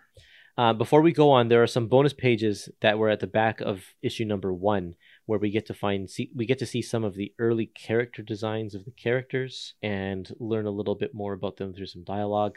This is totally a Vertigo design, these pages right here, with the backgrounds and stuff. Straight out of a Vertigo book of the 90s. Right. It's not just your typical sketchbook extra pages you get in the back of a comic. Like, it's designed. Like, it almost looks like, have you ever been to like a punk rock concert? Like, their flyers. It has that where it's like a bunch of just kind of random stuff kind of pieced and torn together and then taped up. And now we put the art on top of it. So it's just really cool looking designs. We even get a glimpse of a character that we haven't been introduced yet to in these pages too. That's right. Yeah. That is weird that we get that glimpse of Mondo, whom Mondo is a character who is in the early promo art and in the early promo releases, but he doesn't come into play for quite a while after the series actually starts. And there's a different version of him in Age of Apocalypse that we see even before we really get to see Mondo in the series. That's right. Yeah. It's such a strange dynamic on how that worked, just the timing of it and everything. Totally. Okay, Generation X number 2. This issue is called... Oh, I didn't say the title of the last issue was called Third Genesis, which is a play on the title of Giant Size X-Men number 2, which is called Second Genesis. So this is like, again, bringing in the illusion of the next group of mutants. Even though New Mutants came between those two, this one's Third Genesis. Yeah. So this one is called Searching. And if you look at the title, the Searching title is made out of Scrabble letters. And I love the little Scrabble theme that plays out through this issue to bring some character development between Skin and Husk. Really, really nice. I've actually got a clip of Richard Starkings talking about these Scrabble letters. And I do remember there was one issue where they were playing Scrabble. Mm-hmm. And I was putting the actual Scrabble points on the tile. Yeah, that's a level of detail not many people notice. Bob Harris said you can't do that because it's a copyright. Oh, no. Maybe it's Hasbro or something will come after them. So, and, I'm just going to point out that just one of the things I miss about comic books in general, and we get to see it here a lot, is just those little asterisks that let you know, like, hey, this happened in this issue. Yes. So here in issue 2, we get some of those. And again, this is going to go back to this being the original days of digital. There are actually like digital overlays. You can see how different they are. They're not just regular like caption boxes. Like it's like a little digital stamp that they put on there. Yeah, it looks like a button that you can press. It really stands out over the artwork. Like it's just this glaring digital button as opposed to the rest of the fine art that's on here. That's right. Yeah. And they reference the first issue like 5 times in this book. It's like, did they really need to put the caption last issue in 5 times in this book? But they did anyway. Okay, so this book, this issue deals with finding out who Penance is, what she's about. We don't really find out anything about her except that she's got razor sharp skin. Every inch of her skin will cut you. And so that's what happened to Banshee when he tried to carry her into the mansion. He got all cut up. And no mansion can hold her because she's got razor sharp skin. So she escapes and the team has to go find her in the rain, in a storm. And man, Bahala does some cool rain in this issue too. Yeah, it's not your standard rain. It's like very splotchy and thick, and it looks great. It's not at all like the rain that I pointed out by Joe Mad in one of the X-Men issues. Yeah, it's a lot of mixed media you can see in his artwork through these panels and these pages.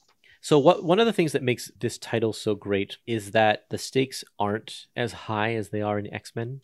This is a superhero book, I think, for people who don't really like superhero books.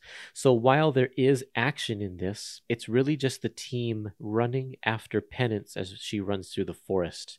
There's no killing involved. There's no like end of the world stakes. But it still is so interesting because the characters are written so well. And so what this issue does is it pairs up the characters in a way that we haven't seen before so that we can learn a little bit about these characters as they bounce off of each other. So Banshee and Husk form one team going to look for Penance. And Monet and the White Queen are another team. So we get to see the interactions between those two. They're a great team. They're a great couple. They are. I love their interaction. They're just both just these really strong, powerful, confident women. And they just keep trading these intellectual blows back and forth. Very posh, like insults to each other. It's great. It's really good. And they're so egocentric that they cannot let the other person, be the better.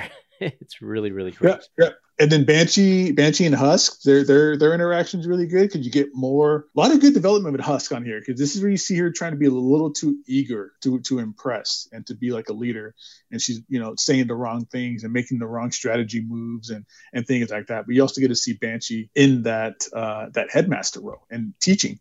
Yeah, what I like about that also is that he doesn't know what he's doing, and so he is actually not full of confidence himself. Mm-hmm. And we get this sort of, I feel like a father-daughter dynamic between these two characters where he's protective of her and she looks up to him. So I like that aspect as well. Yeah, there's a lot of really great character scenes in all 4 of these first issues. Yeah, Skin wanting to stay back. He didn't want to be a part of the main group. He wanted to just kind of be the person behind the keyboard. Yeah, and his reasoning is great. And because it's like Penance's ability is to cut your skin. And so why would Skin want to go out and put himself in harm's way willingly like that? So where he has 6 extra feet of just loose skin all over him and that can be, cut and hurt at any time. Yeah. Okay, so my favorite page in this issue is the big image of Chamber. What is it, like the 6th issue, 6th page in or something like that, where he's just standing looking over his shoulder.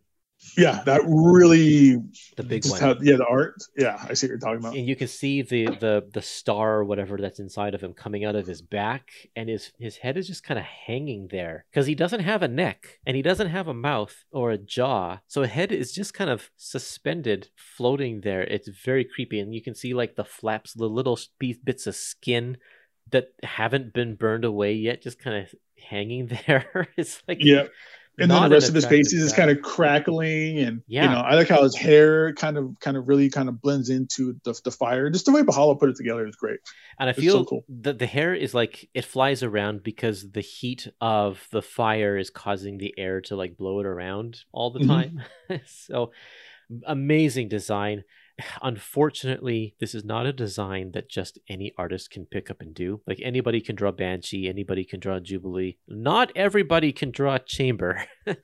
Oh no, he's one of those ones that it'll make or break you trying to draw him. Yep. You know, you got to have he has a certain look, and you have to have that style that fits that look. So the on the second to last page of this issue, we get a little tease of a villain we're going to meet in a couple of issues. And if you are a longtime X-Men reader, you recognize this guy as Orphan Maker, but his costume is falling apart and we don't know why. He's calling to Nanny. So that's a big mystery. Admittedly, when I first read this issue, I had no idea who Orphan Maker was, so I just saw this as an odd thing that I was hoping they would address in a future issue. That's exactly where I was with this character. I was like, who is this assassin? Yeah, exactly. And why, you know, and what's the ordeal with Monaco? Is this the same Monaco as we meet M in? You know, things like that. So oh yeah, even Monaco. just this one page, one page interlude really, like, you know, brings up some questions. I said earlier that I thought M was from Algiers or something, but no, it's Monaco. That's right. And so this guy, Cartier Saint Croix, is, we're assuming, since Saint Croix is Monet's last name, that we're assuming that this is a relative, possibly her father, but we don't know that for sure. Okay, moving on to issue number 3. This one's called Dead Silence. And this is a great issue because we get to learn more about Penance. Not really. We don't really get to learn more about her, but we learn a little bit about the way she thinks. And so while she is wild and feral, she still has strategy. We saw that in the last issue because she burrowed underground and pulled Paige into it. But in this issue, she's got one of her razor-sharp fingers on Banshee's tongue so he can't use her power. Obviously, she's been paying attention to what he can do and has figured out a way to counter that in order to protect herself. So that's a very, very cool thing. We get more interactions with these characters, like Everett and Jubilee get teamed up, and then there's the fantastic scene at the very end where Jonathan comes in and is the one who can calm down Penance. Really, really great. A great scene that has minimal words because he doesn't need to say anything to Penance to make her understand that he understands where she's at. Right. They both share some kind of trauma, and they could feel that within one another. Yeah, very cool. And that plays out through the rest of the series too. Yeah. You know, their relationship and whatnot. So you kind of see it spark off here. But this is a great issue. This is so much fun. Yeah, there's a lot of action in this one as well. In fact, this is the one at the very beginning of this issue, Husk transforms into stone. She pulls off her skin. She's got stone underneath.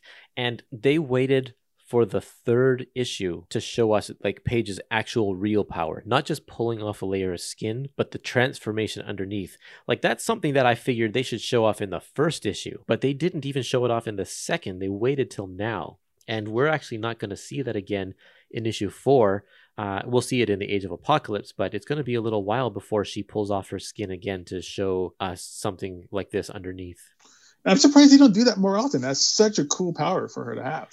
Yeah, but in a way, I like that they don't do it very often, because then that means that when she does do it, it's extra special. It's like, that's very true. You know, if Wolverine didn't pop his claws for 3 issues, then when he does pop his claws in the 4th issue, you know it's serious business. You're crazy, Curtis. That never happened. Oh, man. I just remember the X-Men cartoon where he's like 5 times in every episode, he pops his claws out. Just because. For no reason. So here's the first appearance of Mondo right here in this issue. Yep. We get 1 page where he's just sitting on the beach with his girlfriend Cordelia, and we get the sense that he's done something heroic, but we don't know what that is. And we just don't know anything about him. We don't know why he is there. We don't even know where this beach is. That's it. So we'll find out more about him way later, not anytime soon. This is our first glimpse at Mondo, like in the actual issues, and then we don't see him again for a while. But we get a different version of Mondo in Age of Apocalypse. Right? Yeah, totally. Yeah. And then also through this issue too, Curtis, we get a lot of like fun and to get a good look at how Sync's powers kind of work. Yeah, it's true. And I like how they give him this. We've seen it before, but you really see it here. This kind of a rainbow, kind of like rubber band thing. That's his aura. Yep. So there's actually some kind of a visual to his power, as opposed to just saying, "Oh yeah, I'm copying your power." You can actually see his power of him copying it happening, with this rainbow aura that they have on him, which is great. It's very cool, and it's something that I think we wouldn't have seen if it weren't for the digital era. Like, it's such a computer-specific design. In fact, we didn't even see it in the Phalanx Covenant at all. So, yeah. No, and that's why I like that they did it, because now you have a visual to his power. Yeah. This page also has another one-page little tease about Orphan Maker. And on this page here in the bottom row, we can see Nanny has also shed her typical egg outfit. It's just sitting there in the front yard. So these characters are both getting an upgrade, and unfortunately, these new designs, I don't think they ever use these new designs ever again. No, I didn't even. Yeah, they always use the original egg design and everything. Yeah, they go back to it. So it's kind of weird. I really like the design. I have that action figure, the Orphan Maker action figure, based on this new design, and it's so cool. But anyway, we're getting ahead of ourselves. This kind of, other than Mondo, now we have the full complete team, because Penance plays a vital role in the team moving forward, and everybody's together now, and we're going to figure out how to move forward as a team.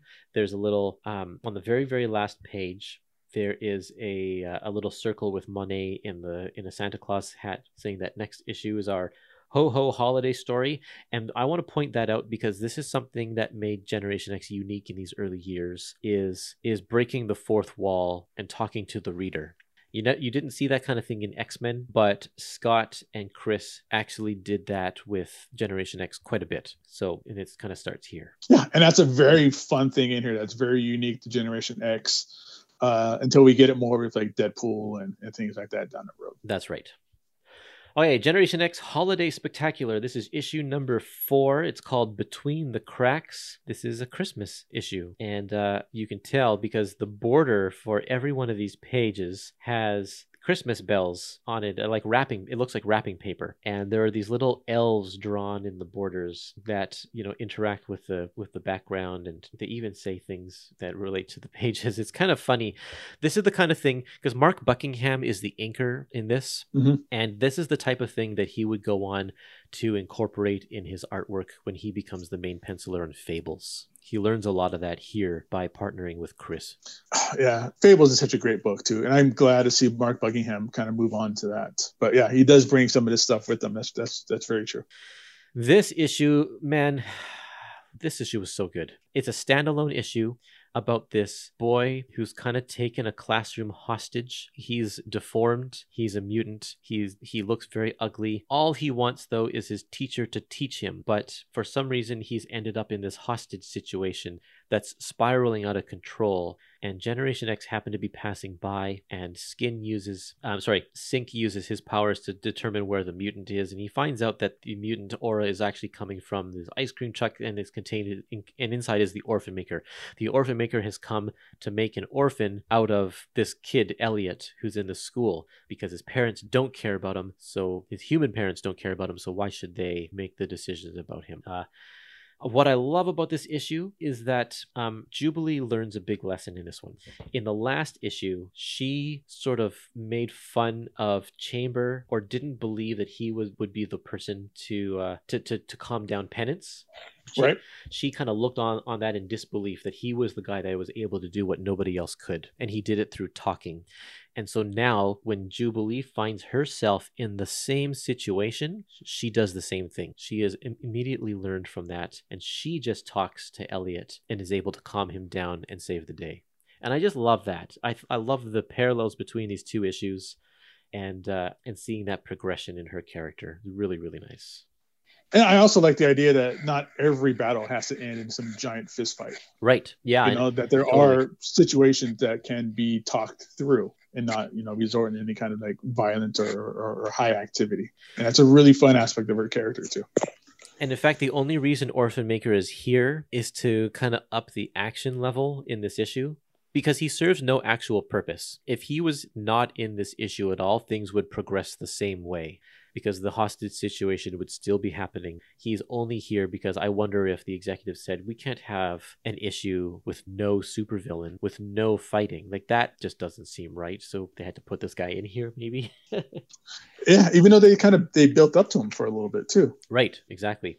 Kind of an anticlimactic end to Orphan Maker's story, unfortunately, but right. The story here with the poor disfigured boy and his teacher and the bad situation that happened with his teacher having the heart attack and everything is way more interesting than like these I don't know, maybe like 5 panels worth of Orphan Maker. Absolutely.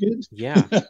It's just heartbreaking. It is so heartbreaking that the one person that cared for this kid, Elliot, and the one guy who Elliot seemed to really love dies in his arms because of the situation that's happening here. And at the very end, Jubilee says, the teacher lost his life on account of trying to be there for the kid.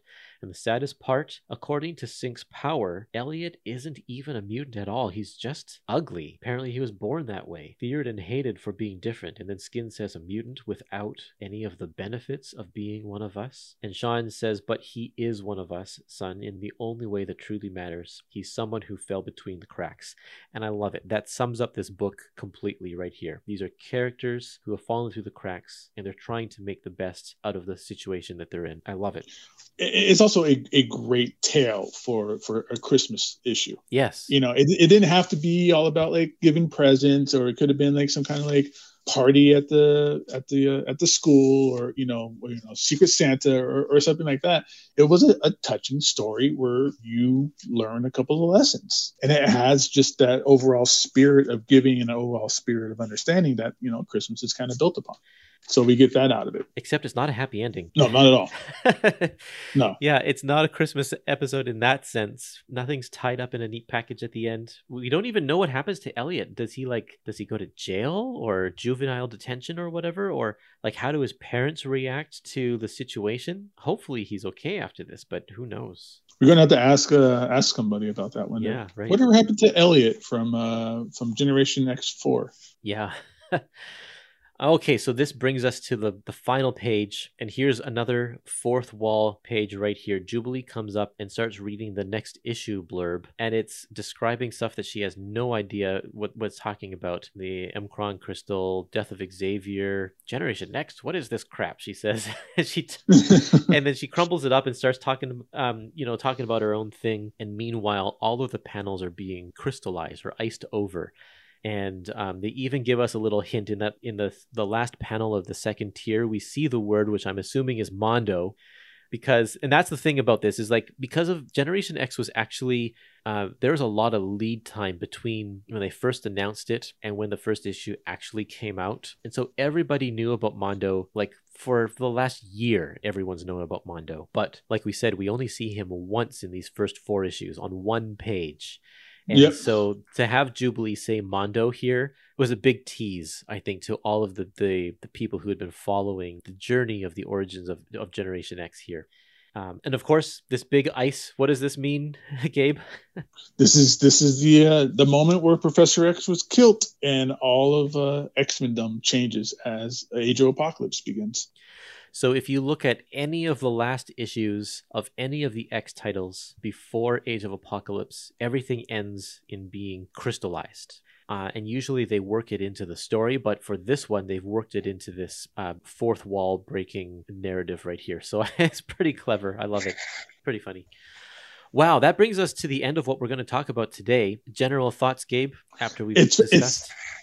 It's great. I mean, from beginning to end, that this is... I said it before, this is a great epic collection for somebody to grab if you've never read Generation X before, or maybe even never even read the X-Men before, and you want to kind of get a kind of small level, close quarters stories. This is great. You get a complete story with the Phalanx Covenant. You get great introductions to these brand new characters who you never really get to see interact too much, maybe a little bit down the road, like with the main X-Men characters. They all basically exist through Generation X. And then this is just a great time to spend with these characters as they grow and develop and become friends. Because at this point, they don't really like each other. So we're going to get to kind of see that a little bit more going down the road. Yeah. And it's going to be great. It's going to be a fun ride. And I think that if people are hesitant, I don't know, sign up for a free trial on Marvel Unlimited and give it a shot, because it's worth it. I think it's totally worth it. It's especially if you are tired of the huge crossovers, or you're tired of just like another end of the world situation. It's just a refreshing change. It's nice to look at, and it's fun to read. And then we're going to go in the next episode, when we tackle the last half of this book. We're going to go into some really weird places that show that this book can literally go anywhere it wants to. It's not being contained to just school adventures like we saw in the first half of the book. I'm excited for that. Yeah, the rest of this is so good. Can't wait to talk about the next half of it. Great.